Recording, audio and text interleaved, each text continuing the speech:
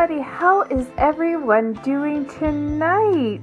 You are listening to podcast number 10, and I want to share with you a little bit of a release about struggling with perfectionism.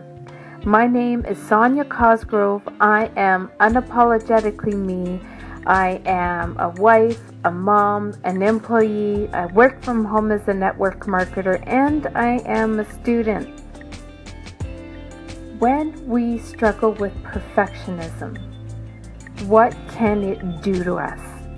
It can make us incapable of making any decisions. Have you ever struggled so much with one thing that you just ended up not being able to think, not being able to make a decision? You just can't process anything. That's exactly your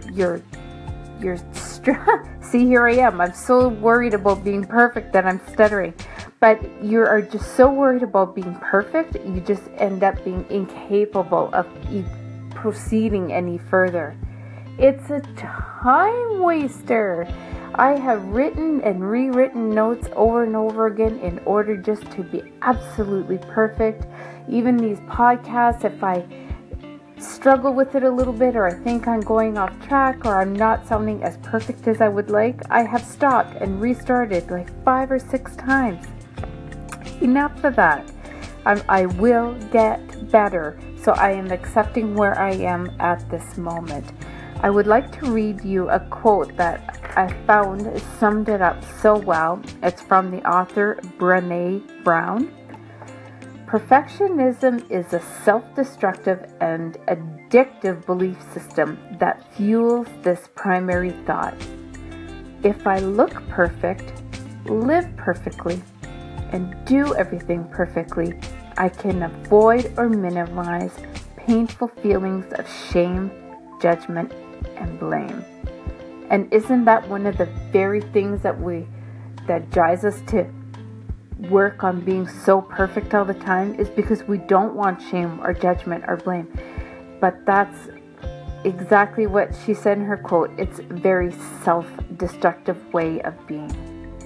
Perfectionism is not the same as wanting to do better or be better. We all want to do things well. Nobody wants to fail or suck at doing something. But oftentimes our desire to be perfect prevents us from even attempting anything. What can perfectionism do? It can cause anxiety, depression, and again, those feelings that actually paralyze you. And I have struggled with each of these 3 things, so I am coming to you as someone who knows exactly what this is about. What do I want you to do? I want you to give yourself a break. You don't need to be perfect. Allow yourself room to grow. Allow yourself room to learn. Allow yourself room to strive to do better. You do step 1, you do step 2, and as you do the steps, you get better. You will improve.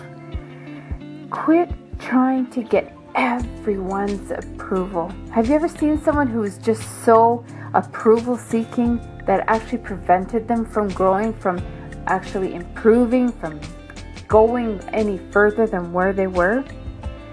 And grow from your imperfection. Like I said earlier, allow yourself room to grow, allow yourself room to make mistakes, and learn to let failure be your friend. Dust yourself off and learn from it. You know how better to do something. You know how not to do something now. Anything you do, when you do, like these podcasts or these Facebook Lives that I do, as I go back in time, I kind of shake my hand and, palm to the forehead because I've been struggling. Now I'm better. And in a year from now, I'll be even better. So allow yourself room to just grow and grow from that imperfection.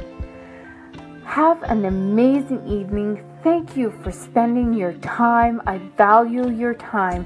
Thank you for coming with me, and I look forward to talking to you again.